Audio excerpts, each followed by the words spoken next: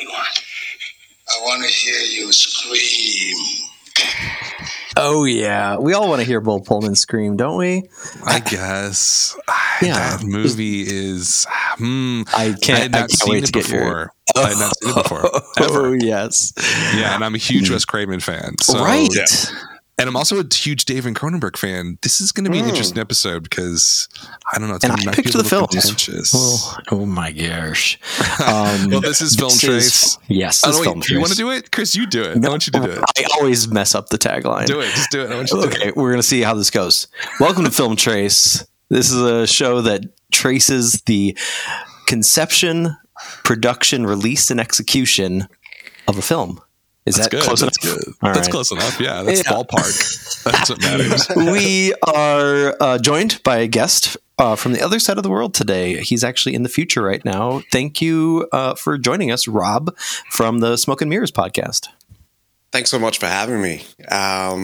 Yeah. Back from the Tell future. us about your podcast. Tell what's going on. Give us the plug. So I'm from the Smoke and Mirrors podcast, and what we do in the podcast is kind of accumulate all the movie news from the week at two different points, and we lay it out for people. Sometimes, like the title suggests, Smoke and Mirrors, there's an illusion going on to what might actually be happening, and sometimes we get it pretty accurate. We also do TV and movie reviews, and it's been a wild ride so far.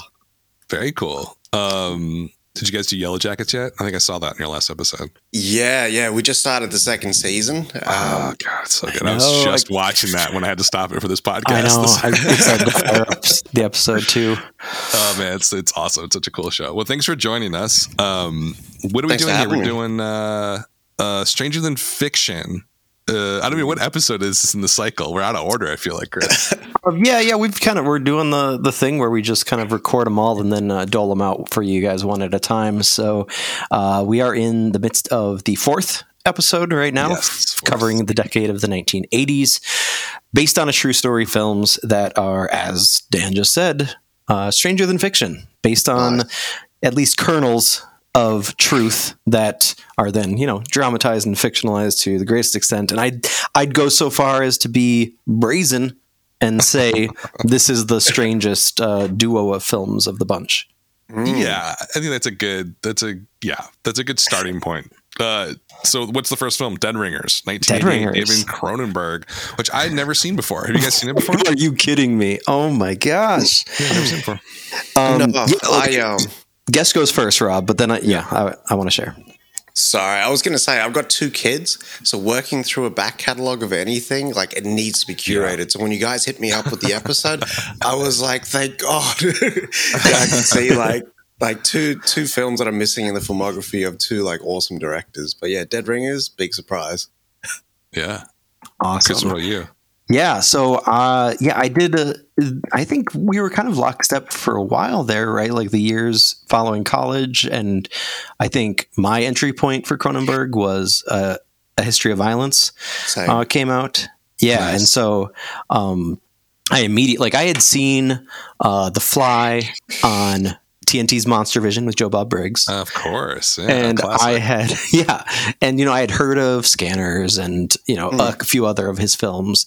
But I just started working my way through both watching and rewatching. For a lot of them, I was watching for the first time the, uncut, not censored for American cable television versions for the first time. And Dead Ringers was just like prime, like, I'm graduated from college. I have my first job, but I don't have children yet. So I have nothing to do except just watch all the stuff I never have had a chance to watch yet. And this one fucked me up, guys. Yeah, I can imagine. How old were you? So it was 2005, I believe, right around the time of History of Violence. So okay. Yeah. Yeah. I was, what's crazy is that I'm a big horror nerd fan to some degree. And I don't think I had seen a single David Cronenberg movie until 6 years ago. Wow. Nice. And what happened was he always scared the shit out of me. Like his movie, like the body horror stuff always really unnerved me in a way. I loved like the Scream slasher stuff and all the classics. But Cronenberg was a little bit too weird for me, I think. And then speaking of Joe Bob Briggs, he had a show on Shudder. So he moved over to Shudder 5 years ago, and he featured Rabid on one of his shows. And I watched that and I was like, holy fuck. I haven't seen that one yet. This guy's amazing. I didn't know that he was so like a gonzo. Like he is out there. Yeah. Like, and there's recently a profile of him in the New Yorker about how his first film was at Shivers. Where he basically got evicted from his home because of that movie. Because someone wrote an op-ed in the Toronto Sun or something and said, this is disgusting, it's vile, and his landlord read it and then thought he was making pornography in his house. Wow. So his entire family got evicted from his house. Like this guy's like, he's not on the same plan as most people. Like he is. And then since Rabid, I've been going back and watching stuff. Like I'd never seen The Fly. Oh, wow. I watched that maybe 3 years ago. Mind blowing. Yeah. Just absolutely mind blowing. But so I was really, really excited to dive into this one because I know this is kind of regarded as one of his better films, I think people say. Obviously, some amazing performances here in it as well. How do you want to dive into this, Chris? What do you think? Well, we got to start with what is the nugget of truth at the center of the film. And I think unlike a lot of based on true story movies, this one stemmed essentially from the discovery of the bodies of the guys that Jeremy Irons' characters are based on, which are, that is true. They were fraternal twins, not identical, but they were both gynecologists. They shared an apartment. They had their own practice together, and they were very eccentric. And they were both addicted to barbiturates. Yes. And a handyman had discovered their bodies in the 70s, and that prompted a novelist to adapt that for a work of fiction. But that eventually led its way to Cronenberg, and he wanted to basically kind of try to start getting out of the horror ghetto, especially in the 1980s, right? And we'll talk about Craven's attempt in the same year, but obviously there's still a lot of trappings for both of them in both of the films we're going to discuss today. I'm curious to start, like, if that's the kind of piece that we're starting with is the deaths of these two guys, which was, I think, pretty well known for anybody that was probably going to see the movie. Like, it was it shouldn't have been a surprise that you knew this was going to have a tragic ending to it. As a whole Titanic situation, what the journey, not the destination, right? But I'm curious, like, not only was Cronenberg like trying to do something a little bit different, he was also, he also had Jeremy Irons, like one of the most like premier prestige serious actors of his time, and he was kind of pretty honestly, and was not shy about it in the press to say that like he was gunning for an Oscar. So what do you think Cronenberg and Irons were thinking, trying to like take this sort of tale and make it palatable for mainstream audiences? I don't know. What do you think, Rob? I think what was sort of paramount for Jeremy Irons was getting the specifics down for both Bev and Ellie. He wanted them to be completely different people, but kind of almost literally sewn at the side. Like they share the same looks, but they have different particulates about them. So like going in there with the different methods that he kind of used to separate them, but also make them the same. There were small nuanced differences. Yeah, and I think that's one of the. I have my issues with Jeremy Irons in general. Or should we say Jeremy's Iron? Right? Okay. This is a Simpsons reference. I had to do it. Classic. what's I think so still impressive so many years later with his performances here is that like with so much of this kind of time period and even further into the 90s with like Multiplicity is like it was like so overdone in so many instances, and there's many like darkly comic aspects to this film, and yet I don't know, I feel like he hits the mark so well that it really is the only Jeremy Irons performance that I like think about when I think of him, but maybe that's just me because I don't really watch a lot of period dramas. I don't know. Yeah, I mean, there's something about this movie after like watching Cronenberg's earlier stuff, like even with The Fly was 2 years before this. This feels so restrained. Compared to his other stuff, and I think Jeremy Irons' performance is definitely part of that. Like he went into it with a lot of intention. There was clearly a lot of thought given to exactly how they're going to portray these characters. I mean, there had to be from a technical perspective too. Like this is one of the first times, you know, we're really seeing 2 people on screen at the same time together, you know, a single person as 2 people. And so Cronenberg had to do a lot of work there. And so there's a ton of intentionality across the board, you know, going into the film. And I think the actual performance itself, it almost comes across as like subtle, which is not something that like you're going to say in a David Cronenberg movie like Videodrome or something. It's not like James Wood. And so like I think that's the one thing in the flourishes here, the typical Cronenberg flourishes, the red in the operating room, which I think he mentioned he wanted to make them look like they were like religious or like cardinals or something. And then of course the instruments that he creates for mutant women, as he calls them. Those are like very traditional Cronenberg flashes and accents. But besides that, he plays it pretty kind of down the middle, and is creating something of like a, I don't even know what you would. So Chris, you mentioned that like he's trying to get out of horror. What would we call it, Rob? What would you call this? What genre would you call this movie? Yeah, I was gonna say I don't think it's horror at all. It didn't play for me like a horror. It almost played like an existential drama.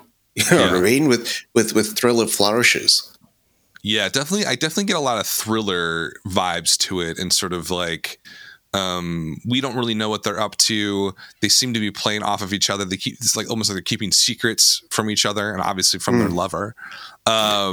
And then it's, you know, it becomes this almost like a mystery to it.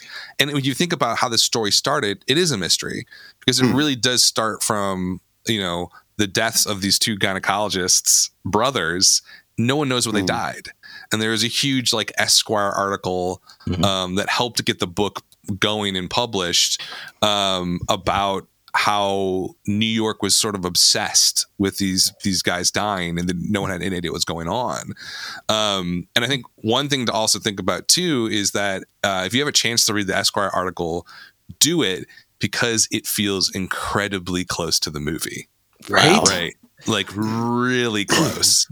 Like it's almost like the beats in that article are represented mostly kind of in harmony with what's on screen, which is, I don't know, it might be something to do with, do you guys agree that it feels different than other Cronenberg movies, or am I kind of off base there? No, I agree 100% with you. I mean, while it retains some of the aesthetic of other Cronenberg movies, the delve into madness, I think, was so much more internal than the external stuff that we see in other Cronenberg movies. Yeah, I mean, I think that the movie that came to mind from his filmography the most for me upon my rewatch was actually 2011's A Dangerous Method, the basic, you know, another true story Cronenberg movie based on, you know, the love triangle between Jung and Freud. And you have, you know, a similar kind of love triangle between the 2 brothers and the character of Claire, which, by the way, just sidebar, like what I knew that I remembered that the actress that played the female lead here was not somebody that, you know, I had known from other stuff, but like also I'm just so confused about where she went. And then she was like a local, I think, right? Like because she Canadian, shot this in Montreal and Toronto. And she might have just been like a local actress, or but I think she's incredible in it. I think she's phenomenal. Yeah. It's amazing to have somebody able to like hold their own with Jeremy Irons, like two different versions of Jeremy Irons. Yeah. Is pretty impressive. But like that psychological piece is as much about the kind of love story that is cut short here and like there's a lot of horror and torment in that piece of it, as well as with like the whole like identity, madness, addiction piece as well.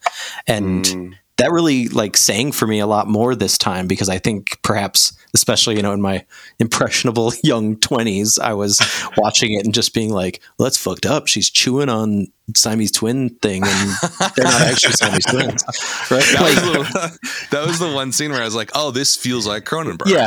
Right? Like that's like a typical Cronenberg thing. Yeah, it also kind of feels like maybe like later days on the set, and he's like, I just got to do something, guys. Can you work this up in prosthetics for me? Super weird with like I got to get some weird concoction out of my head. That's funny. Like remember the film opens with them as young like boys, and they basically proposition a young woman, and she's like, no, kind of fuck off. But there was I thought that was interesting when I opened the movie, and then I came across this quote from a Spin interview he did when this movie came out, and I kind of, because when you mentioned her like how everything's flowing through her, I thought it was like, yeah, what is Cronenberg trying to get at? And I thought this was an interesting quote. It's a little bit longer, but I'm going to go through it real quick. Cronenberg said, if I were a feminist, which in a non-militant way I think I am, I would say that Dead Ringers is a very astute expose of certain things. The movie is partly about the whole attitude of certain men towards women. That's what the whole opening scene with the two kids is about. If we can't figure them out, we can dissect one. Or if we can't deal with them on a personal level, we can deal with them in a control situation. Right. That's just like going into those scenes, you're like, oh, that is all there, isn't it? Yeah. Like it's like overflowing with this this desire to control and to manipulate, but also there's like an implicit pleasure in it as well. It's like a weird mixture that Cronenberg's so good at doing. Like he's not, I never go into a Cronenberg movie or come out of a Cronenberg thinking that like, oh, he thought A and represented A on the screen. It's really like he's exploring the topic on the screen. Yeah. Right. He does not have a set way of thinking. I think he doesn't know when he's beginning where it's going to go. I think that's like especially true in this movie, where by the end it's such a roller coaster that I had a hard time pulling away, kind of to criticize what I just said. I had a hard time pulling away any sort of threads or thematic threads that I was connecting to. What did you guys, when you watch this, this time, like what are you pulling from it in terms of like maybe a perspective that he was giving, or a viewpoint, or any sort of, I don't think there's any moral here, but something like that. Like what did you guys pull out of it this time? For me, it was connection. Like even that interaction at the start, the trying to sort of work out the mystery of connection. Because on a scientific basis, like we can't live underwater.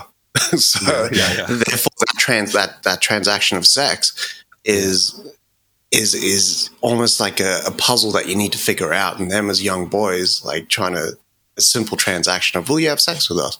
Yeah. Fuck off. You know what I mean? And then the connection between them. And what I think is unknown that Cronenberg is trying to kind of explore there is the impact of, once you have that connection, the internal impact on yourself. Yeah, and like one of the pieces of that opening scene is not just them propositioning the girl, but one of the twins, I forget if it's Bev or Ellie, but essentially finds out that there are so many species underwater that don't actually like have to have any kind of like physical mating ritual, and one of the twins says, "Oh, I'd like that." Like this, right as soon as that happened, I was like, boom, body horror just in dialogue form, right? Or it's this incredible fear of of physical connection. And that kind of plays also with this, because the thing that I was interested in watching it for a second time was trying to pinpoint kind of the things that lead up to Bev and then Ellie too eventually. But Bev first, I think, is the one that starts the kind of disintegration process of like pulling apart from himself and losing his mind with the help of drugs. But like, everything from Claire going to, shoot a movie in a different city to having to like reconcile the whole idea of sharing in a different way. Now that they, find out that they come to some kind of realization that they are two separate people and that they aren't as connected as perhaps they originally thought. I think those are equally as horrific as any actual on-screen gore. And I think it's also, that's the thing about Cronenberg. I think one of the reasons he's so effective and so beloved as an auteur is because he finds like these strange pieces of humanity that are actually really universal. Like, I think we all, maybe I'm just outing myself as a complete weirdo, but I feel like growing up, like sex is exciting when you hear about it, but it's also scary. And the idea of like breaking away from your family and like not being, living in the same house as these people every day and trying to become your own person, that's scary. And it really feels like, and I think I had a quote actually to go back to answer your question, Dan, where he kind of looked back on Dead Ringers. I don't remember if it was 20 or 30 years later. Oh shoot. Where is it? Somebody else go while I find this. You lost it, Chris. You lost it. Well, I know. think Lost thread. So here's the thing about that. Yeah, like there's this idea of separating yourself from. The tough part about this is that the relationship between the two, it is so intimate. It is so close. It feels perverse. Right, from an emotional sort of almost incestuous level. Yeah, like this is extreme codependency, extreme. And I think like that's where I think Cronenberg is so interesting, because he's using this, and he has some line about how with The Fly he had to make the fantastic seem real, but with this movie he had to make the real seem fantastic. That's good, right? Yeah. So it's like he's taking a true story, he's taking something that really happened, and a lot of the beats did happen.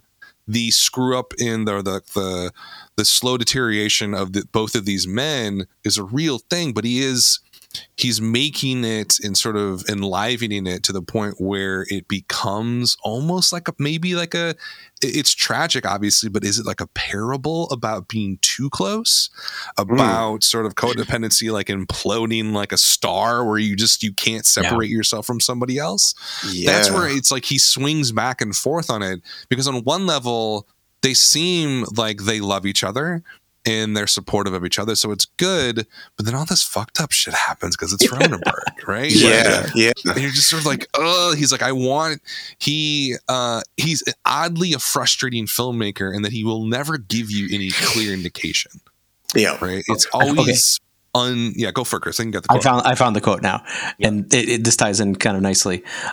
He said that at that point in his career, he had gotten a different response to Dead Ringers than any other previous movie. Every other previous movie, he got comments about how horrific and disgusting, what they saw was. But he went to a screening in Toronto, and a doctor was in the crowd and asked him after the screening, "Can you tell me why I feel so fucking sad after having seen this film?" And so then he thought about it for a second, and he's like, I think that's what I wanted to get at, but couldn't articulate. It has nothing to do with gynecology or twins. It has to do with that element of being human, this ineffable sadness that is an element of human existence, which I think is like a more generalized version of what you're saying with like connectedness and codependency.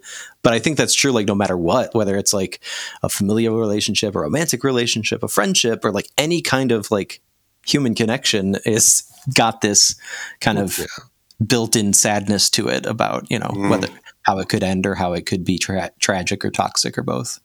Yeah. It's like a double-edged sword, essentially, right? Yeah.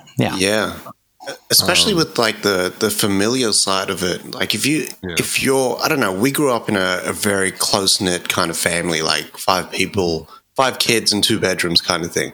And as soon as you kind of stepped out of being the character that you were as a member of that family and did something for yourself, people looked at you differently. You know what I mean? And it was almost like, are you a threat now? Like that's kind of the vibe that you got. Like, what, you're going to forget about us? Well, I think it's like this. You're a new person. Like I grew up with you. I expect you to act a certain way, and now you're throwing the rhythm off. Like, don't fuck with my chi kind of vibe. And it just it creates chaos in a dichotomy that just works as dysfunctionally or functionally as a family does. You know what I mean? Yeah. And I think that happens here with Bev and Claire, right? Because he develops a real relationship. Yeah, and that's when the bullshit starts. Threat. Yeah, it's a threat. It's a threat to their... But what is it a threat to when you really think about it? Well, I almost think like, sorry. No, go for it. No, go ahead. I almost think that while it's kind of codependency, at times it could be parasitic because Ellie needs to get something from Bev in that exchange. Yeah. You know what I mean? And that's kind of Bev doing what he does is like serving over... Does he say serving over hot snatches or something like that? Yeah, something like that. He's so good at it. He's obviously the brains, whereas Ellie's kind of the social aspect of that. Right. Smooth talker, yeah. And the scene that makes me think of the most has nothing to do with like sex or actual connection. It's like that scene where Bev comes home from an encounter with Claire, and Ellie like asks for details, like tell me all the spicy tidbits, and Bev doesn't want to, and he like clearly is acknowledging that for the first time he has no interest in like sharing. He wants to keep something for himself, and I think that was like just a really like that's a great example of like Cronenberg trying to stray a little bit from like the outwardly horrific stuff and kind of making that connection, because we've all had that experience where it's like you come home to somebody or you go out with somebody and they want you, like they want to pry, they want to like get that gossip from you, and you know, sometimes we're just like no, like try to change the subject, or like I don't know. I think that was a really good kind of microcosm of both the characters and what makes the movie kind of relatable despite how strange it is. Yeah, and that's like the restaurant scene. Yeah, it's like this the tension there, and she obviously walks off because she's so upset with the situation. I do find that's an interesting point. It's like, you know, what does he want to hide, or does he want to hide anything? And what, you know, like what is he? Because I don't know, privacy. Like, does he want his own world? I think that's the thing. He wants a piece of his own little world. Yeah, and then he won't let him have it. Yeah. Cronenberg joked in an interview actually that that Dead Ringers was his quote meditation on work-life balance. That idea. I mean, it's like a half joke though, right? Where it's like, you know, I can't imagine, like my wife and I talk about this. Like, can you imagine if we had to work together and then also come home to each other? It's like, that's the reality that I had. I worked with my wife before. Well, when I met her, right? I also at the same time worked with my family. So, and the bonds are strong both ways, and it's funny. Maybe this is why Dead Ringers connected with me, because while you're kind of working through that, there's like this. Well, this is our normal process that we kind of go through, and I'm going, but I want to have lunch with you know, this person over here, and that's when the threat comes in. What do I do now? Yeah. What's the true nature of that threat? Because I think that's what the movie's all about, right? What is the real threat there? I think that it's, you're going to leave me. I'm going to be left alone. Yeah. And it seems that way, I think, even near the end of this. Yeah. I mean, what's crazy about this is the true story is like even more bonkers. Yeah. Like it's more bonkers. Like the way that they ended up dying, they don't even know how they died. Right? They couldn't figure it out. There wasn't an overdose. They didn't have any drugs in their system, really. And I think I forget which one died. They have different names in real life, but one of them died a few days before the other. Right. Yeah. And then he started like walking, like he left the apartment. He came back with his dead body face down on the bed. And you're just sort of like, what would possess you? I mean, it's just like a. Well, I thought that was an interesting detail. Obviously, they condensed it for the movie. He just leaves basically to go use the payphone to call Claire. Exactly. Yeah. And then returns. And, you know, even if you didn't know that detail that was from the true story, like it's strange, but it's also symbolic as hell. Like the place that he goes to temporarily is like a symbol of connection, right? And as soon as Claire answers the phone and, you know, he realizes that like that whole thing is gone, he's like, okay, well, back to my brother. I'm going to go, you know, die with him. It's so sad. It's so sad. But I think, it's. I found the movie to be, super bleak. I think when you had that quote before about the doctor, there's another quote that came to mind from Roger Ebert. He goes, "Dead Ringers is a stylistic tour de force, but it's cold and creepy and centered on bleak despair. It's the kind of movie where you ask people how they liked it, and they say, well, it was well made, and then they wince. You know, it's like, I kind of feel that way. It's and I don't know, and this might be a little bit of a criticism because I would say, you know, I'm not a Cronenberg scholar. Like I haven't seen every film that he's made, but I've seen most of them. In this one, I think here's the thing: despite how well made it is, despite the amazing performances, I think to me there's a little bit of the playfulness that is missing from his other movies. Like Videodrome and Scanners and Shivers and Rabid, his earlier stuff was gonzo and fun and off the wall. And this is none of that, right? Yeah. It's very bleak and very cold. And so I was left, you know, after seeing it for the first time, I was left like, yeah, I really enjoyed that. And it was a really fascinating movie. And it's going to make me think a lot. But I kind of felt like my enjoyment level of it wasn't necessarily matched by his other movies. I don't know. What do you guys think about that? Or where do you guys put this in your Cronenberg sort of echelon? You know, I definitely, it was probably like in the middle of the pile for me back when I first saw it because of that similar kind of reaction. But I also think it's perhaps a movie that rewards rewatches despite its kind of clinical bleakness. And I have to admit, like after watching it again, it might be my favorite Cronenberg. Well, why is that though? Why? There's something. Okay, so first off, I think a lot of the darkly comedic beats I didn't pick up on my first watch. I think the first half of the movie is like really perversely hilarious because it's so much like it's like literally like playing with the sitcom premise of like twins pretending to be like a Freaky Friday type thing, or not Freaky Friday. You have a sick sense of humor. Yeah, no, so does Cronenberg, right? True, very true. And I think that there's like this. I don't know. There's this like kind of tone that he hits that just feels not only like, you know, his best work elsewhere in his filmography, but also is just like, I can't think of another movie that hits the way that Dead Ringers hits. And like, that's a good point. Yeah. I think like from like the iconography of like the what they wear in surgery to the sculptures cloaks of the instruments for mutant women, and then just like I also love that I could watch this movie a second time. Yeah, admittedly, like, you know, 18 years later, but still, like I could watch it for a second time, and the only thing I really remember is that it's got great acting and those images that are unforgettable, and it still felt like a journey. It still felt like there's so many pieces that could be interpreted in so many ways, kind of like you were saying at the top of the show, Dan. But I do agree that it's a difficult watch. I also know that I just got a Videodrome on Blu-ray, and I need to rewatch that for the first time in 20 years.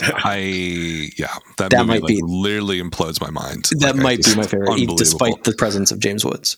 Rob, what do you think? Where would you put this this movie in your opinion of Cronenberg films? So, I guess for me, story-wise, it's probably the top of what I've seen of Cronenberg. I haven't seen everything. But in terms of entertainment, just pure entertainment value, I would probably go The Fly. But this had so much going for it. I mean, this is the first watch for me, but it captured so much. And there is a fear of when you're in that sort of the operating room, the hospital, the delivery suite, when your wife's in labor, it's a scary feeling. And this happened to just capture that tension the whole way through. And it's not just straight tension, like horror tension. It's tension, but then there's also like this underlying adrenaline vibe where you don't know what's going to happen.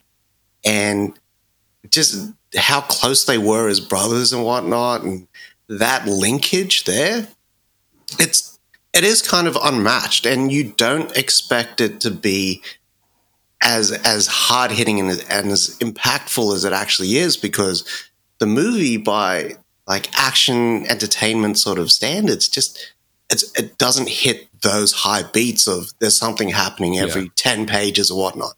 Right, but in terms of the relationships between the two of them and Claire and the roller coaster ride that they go through, it's amazing on a personal level. Like, I can't imagine Stewart and Cyril Marcus going through this day by day, but I can see the simplicity of death. And this might be a little bit bleak, but the simplicity of death because of the twins. Because living a double life, you don't have to worry about that. You don't have to worry about the chaos that would ensue from trying to hold your brother up or sharing every little detail. And that's stressful, you know what I mean? So I kind of get where they were going at the end, and it's a scary thought, but it's Cronenberg, so you go with it, right? Go into the darkness with him. Yeah. Two fun facts before we move on. I would be remiss to not mention the fact that when this movie was in production, it had the working title of Twins. And of course, we know why. 1988, they had to find a new title. And, I think it ended up being for the better. Yeah, he got paid off. I read that in the spin article. He got paid off for it. Yeah. So, get that bag, David. Right. I think very much made this movie not just because he wanted to get out of that kind of pigeonhole, but I think it's important to note that he also fought tooth and nail with Dino De Laurentiis, the famed 80s producer, set up his own production company to keep the project going, and the initial financial backers for the movie started circling the drain as soon as they started getting more details other than the fact it's from the guy who did Scanners and The Fly. As soon as they get the log line, it's wait a second, I don't know if this is actually gonna turn us a lot of money in this. Right, exactly. But yeah, I do think that you guys make fair points. I think I might just be more depressed than both of you. So, and we do have to mention, right? And you mentioned this, Rob, when we were DMing about setting up the episode. Is of course it's good timing to talk about Dead Ringers because it's being rebooted by Rachel Weisz. And Alice, I forgot her last name, but Succession writer, and it's going to be a Is it a movie series. Or a series? It's a series. Wow. I guess that makes sense. Yeah. I don't know. I'm skeptical a little bit, but it's going to be fun watch. It's going to be a fun watch. It will be interesting, especially in the wake of your comment about Cronenberg's, feminist reading of the story. And yes, that's true. With women at the center, but they are lesbians. And So I don't know how that'll play into it from a LGBTQ angle too. Yeah, it'll be interesting to see. Let's talk about a little Serpent and the Rainbow. Oh, yeah. Wes Craven. Never seen this before. Huge Wes Craven fan. I don't know why I avoided this one. Yeah, I'm wondering. It just looks dumb. It always looks stupid to me. It totally looks dumb. Right. And I'm like, I don't really, and I had never heard good things about it. I kind of always started like, yeah, you can kind of skip this. It's not like top tier Craven. What's your guys' story with this movie? You guys seen it before? Or is this first watch? First watch for me too. I actually thought this movie was about vampires. Because with the poster, and I thought Bill Pullman was actually a woman. Weirdly, the first time that I seen the poster, I was like, there is a woman in a coffin with a cross on her head. Oh yeah, you know what I mean? So hearing that he was in the film and actually seeing it, I was like, I was completely wrong. I'd never heard anything about the movie before. So this was wild for me. So I had a kind of weird journey with this movie because I often got it mixed up when I was younger with The Lair of the White Worm, which totally has like a similar kind of vibe, even if they don't have anything else other in common other than like they have some pretty outrageous things happen in them. But I had kind of a phase in middle school where like I'd watched Tales from the Crypt and there was at least one voodoo related episode. And so, I did check out some books from the school library about Haiti and voodoo. And I think I love it. I had at least one teacher that was concerned about me. But then, it sounds like exactly something I would have done. Yeah. But then, similar to, like how I came across Cronenberg with The Fly, early on as a movie geek, this was on basic cable, and I don't think it was Monster Vision, but it was definitely just like like I had flipped it on, not knowing what it was, not knowing that it was Wes Craven, even though at that point I probably had seen at least Nightmare on Elm Street and Swamp Thing, and just like got drawn in because obviously I was kind of obsessed with like learning about the fact versus fiction aspects of voodoo. So, but I mean, I hadn't watched it since I was a kid, and I don't think I actually ever watched it in full, and definitely hadn't watched it uncensored. So this was kind of more of a first watch for me than Dead Ringers was. Nice. What do we think? what about the true story about this? Right. Yeah, so we got to start there, and then we'll get into how well we think they executed it. So it's a guy from Harvard, right? Harvard anthropologist writes a pretty famous book by the same name, kind of makes a splash, and this comes out 5 years later, maybe less. Yeah, 3 years later. 3 years later. Yeah. So really quick turnaround. The book's criticized a bit. He goes down to Haiti to study the voodoo religion, and it seems like a little bit of like creative nonfiction. Yeah, where he's maybe taking liberties with his story, and it seemed a little bit too like too well curated, the story itself.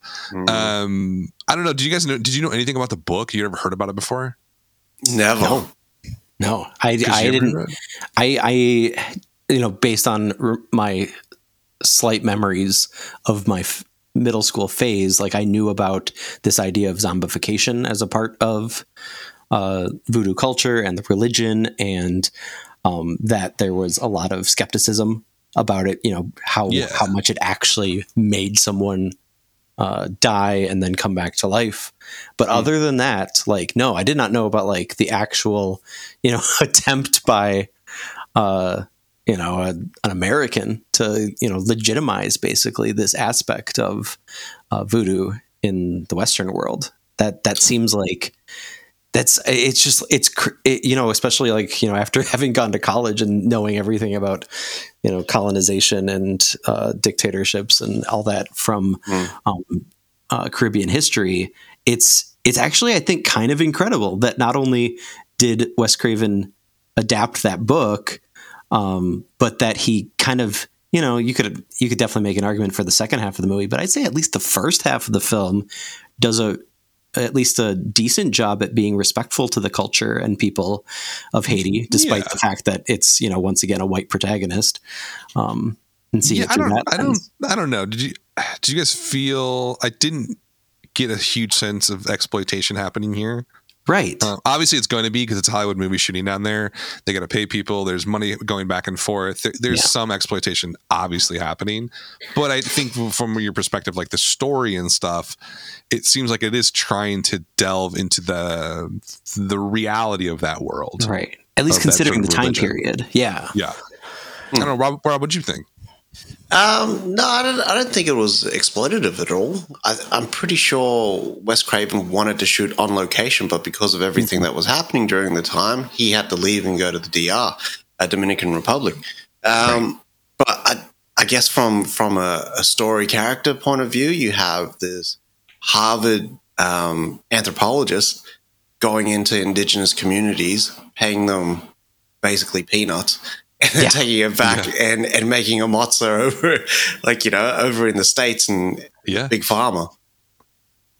Yeah, I mean, that whole part of it is like, it's interesting because when I'm watching it, I'm sort of like, well, yeah, that kind of makes sense why this is happening and why this is going on.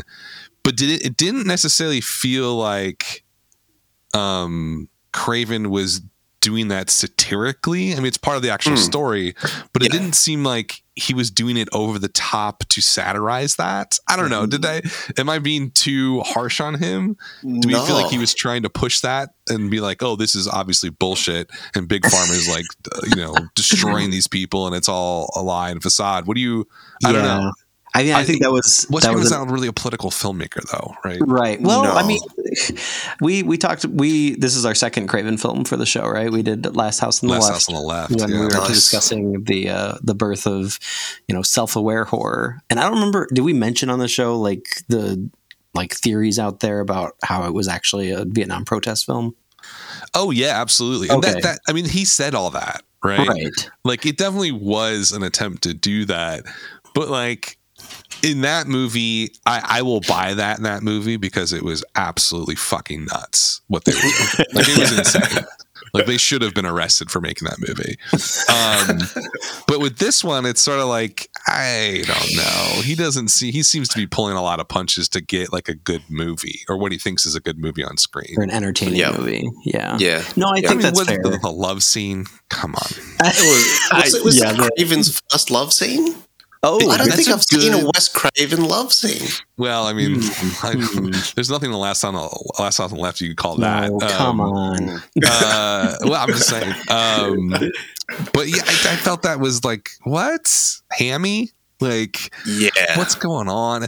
It's so I couldn't stop thinking about the difference between Wes Craven and David Cronenberg. Like watching these movies back to back, and both, obviously in the horror genre. Whereas, like, I think Cronenberg never pulls punches. Dead Ringers, he doesn't pull punches because he just wanted to make a different type of film, I feel like. But if you look at the rest of his career, he's never interested in making like a super blockbuster film. It's just not his thing. He flirts with it. Like The Fly is a good example. He flirts with it a bit. Yeah. But even like his most recent movie, Crimes of the Future, there's nothing marketable about that film. Zero. Most of his movies are like that. Whereas Craven, while he's also an intellectual like Cronenberg, he wants to entertain people. Yes. He wants to make a movie that is palatable, and he thinks about that a lot. And I think that you can see that in The Serpent and the Rainbow. He wants to make an engaging, scary movie. Yeah. Did you guys see that, or is that did it work? I mean, I might make the argument that he was trying to have his cake and eat it too. He did do an interview with Fangoria when the movie came out, and he self-described the film as a, quote, adult political thriller. And then so I do think that that's kind of where there is a little bit of overlap between what kind of Cronenberg is doing at this point in his career and then Craven. I think it backfired on him, unlike Cronenberg.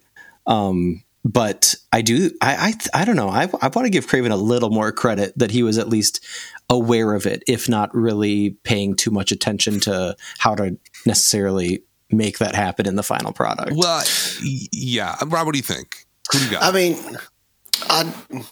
I reckon that what he was trying to do was show you that the process of zombification was real, but through factually breaking down that it's a state that you can be put in through these narcotics.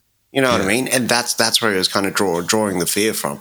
But I definitely got the political aspect with the tensions rising in Haiti during that time, and I think that's where he kind of drew from.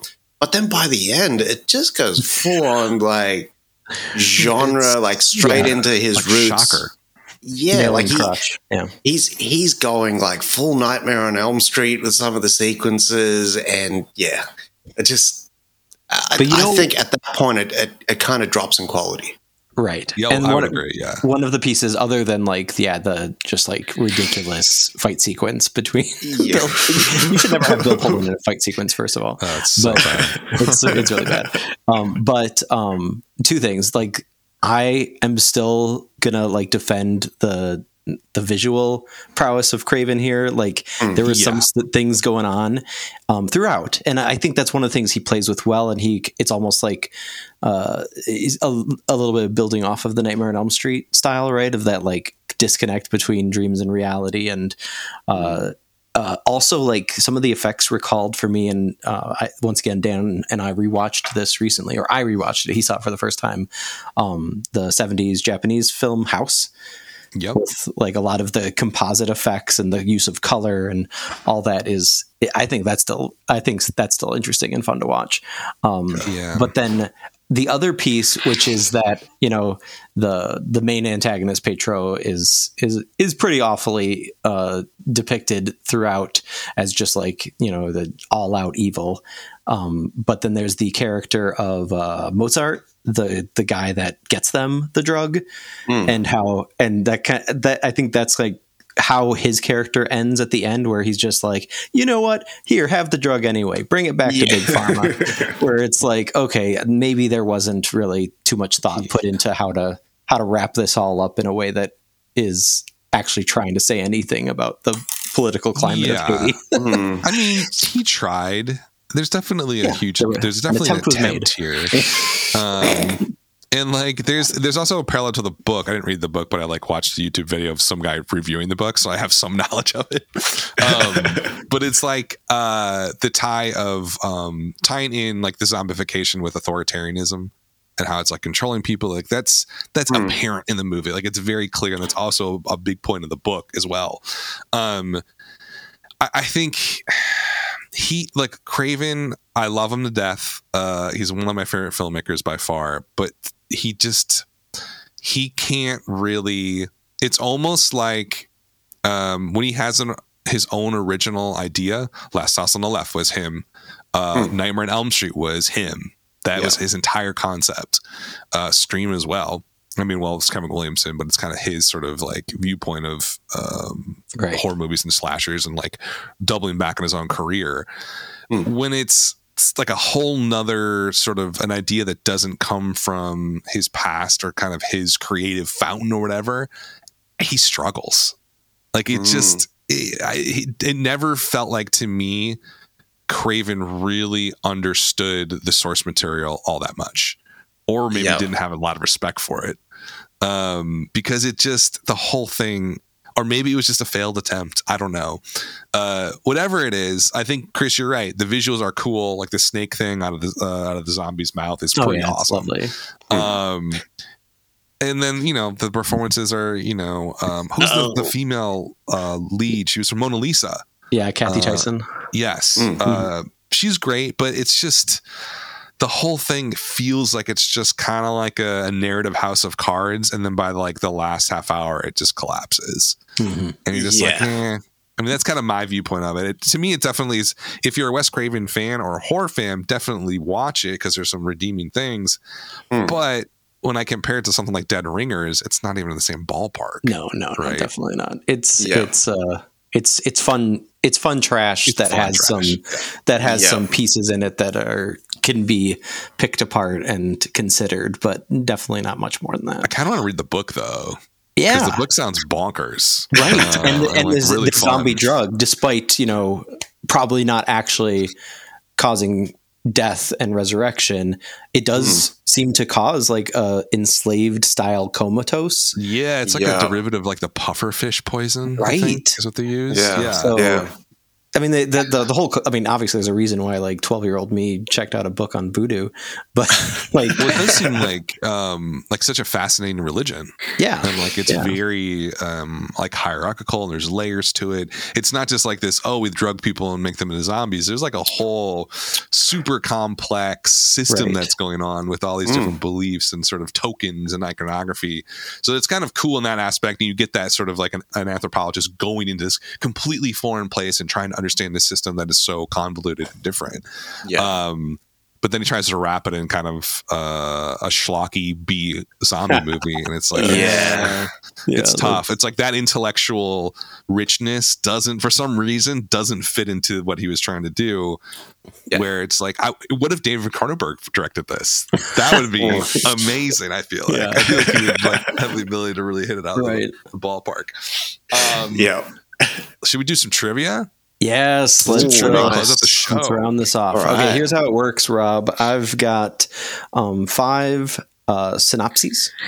So I'm going to describe a film to you, and it's a film based on a true story, and you tell me whether they actually made a movie out of that strange true story or not. Is the film that I'm describing real or fake? Chris is good at this, so just be warned. Okay. Number 1, we're looking at the year of 1982. From new German cinema auteur Wim Wenders comes this meta-take on noir, based on a true story experienced by Maltese Falcon novelist and former private eye Dashiell Hammett. He once got caught up in the later years of his life with a case that drew him out of retirement. It concerned a missing Chinatown prostitute, a $1 million blackmail scheme, and a stolen Pulp Fiction manuscript by Hammett himself. Was that an actual movie? That's got to be false. I'm going to say, I'm going to agree with you, Rob. I think that's false. It's true. God damn it! I told you it was good. It's called Hammett, and it was the brainchild of producer Francis Ford Coppola, who supposedly re-ghost directed and reshot the whole film when execs at Orion saw Wenders' cut and called it, quote, too European. Oh my God. Can we see this? Can we add this? This sounds amazing. I know. I totally want to see it now. Okay. Next one. 1983. From choreography legend and writer-director Bob Fosse comes his only non-musical effort, a dramatization of the scandalous true story of a Playboy bunny whose tragic rise and demise is wrapped up in romantic intrigue, a sleazy agent, and allegations against Hugh Hefner himself. Well, I almost think that's true as well. I'm going to say that it's false. Rob's got one on you, Dan. That one is true. It's a movie I almost picked for this episode because it sounds so fascinating. I had no idea that Bob Fosse made a non-musical movie, much less one based on a true story about a Playboy bunny who gets murdered. It's called Star 80. Mariel Hemingway was the lead, and Eric Roberts plays the agent, and he got a Golden Globe nomination for it. Nice. Eric Roberts. Yeah, I know. Okay, next one, 1986. From the filmmaker behind The Who's Tommy and Altered States comes the sordid retelling of an infamous night in British literary history, when Frankenstein author Mary Shelley and Romantic poet Lord Byron, among other notable luminaries of the time period, spent an evening together sharing ghost stories under the influence of experimental drug compounds. True. I want to say it's false. That one's true as well. I know. Wow. I've heard that story before. I've heard that story. The classic teacher trick of 3 in a row of the same answer. Okay. That's by Ken Russell, who did Lair of the White Worm. It's called Gothic, and there's actually been 4 different iterations of this story being retold, either on TV or in movies. Because I remember hearing about that whole, them like telling ghost stories together. Yeah. Very interesting. That's so cool. Oh, 1 left? 2 left? 2 left. Right. 1987. From the director of Repo Man and Sid and Nancy comes this wild and unconventional Western, featuring music by The Clash's Joe Strummer, who also has a cameo in the film, and based on the real life of William Walker, an outrageous lawyer and journalist that declared himself president of Nicaragua in the 1850s, played by Ed Harris. I want to say this is false. So do I. I want to say false too. False. This is also true. I did 4 in a row for you. I know. He's going to do 5 in a row. He's a. What's this called? Alex Cox was the director. The movie's just called Walker. It was the rare movie that received 0 stars from both Siskel and Ebert. Oh, nice. Love that. Must see. Yeah. I gotta see that. How do you declare yourself president of Nicaragua? Wow. I guess you just do it. Right. 1989. Last one, guys. Okay. Based on a spree of murders in Japan known as the Alice Killings, this adaptation, transplanted to Miami for American audiences, was by Louis Teague, who made 1982's Cujo. Stars Christopher Walken as a grizzled detective tasked with putting together the clues of several seemingly unconnected crime scenes wherein each corpse is accompanied by a single playing card with the word Alice written in blood on it. I'm going to say true. Yeah, this sounds true. This one's the false one, guys. But I think David Fincher should make it, and you can just call it. Cool. Isn't the Alice? Is that Alice Killings real though? Yeah, that's real. Okay, so I thought so, because I've heard of that before. Movie made about it yet. Gotcha. Why not? Why not? That seems like prime Fincher material. Yeah, and still cast Walken though. Yeah. You could. Mindhunter season 3. Oh God, don't torment me. It's never coming back. Rob, thanks for joining us. We appreciate it, man. Thank you so much for having me. This was fun. What do you guys got to have coming up on your podcast soon? So we just watched Air. We just got a preview. Went to a preview screening of that. Evil Dead Rise as well. It's coming. Yes, I cannot wait for that. Coming up really soon. We just got invited to that one too. So excellent, man. And of course, more Yellow Jackets. More everything else. Nice. Yeah, I recommend the show. It's a great way to get caught up on movie news while on your commute. It's called Smoke and Mirrors. Where can people find you? The usual places?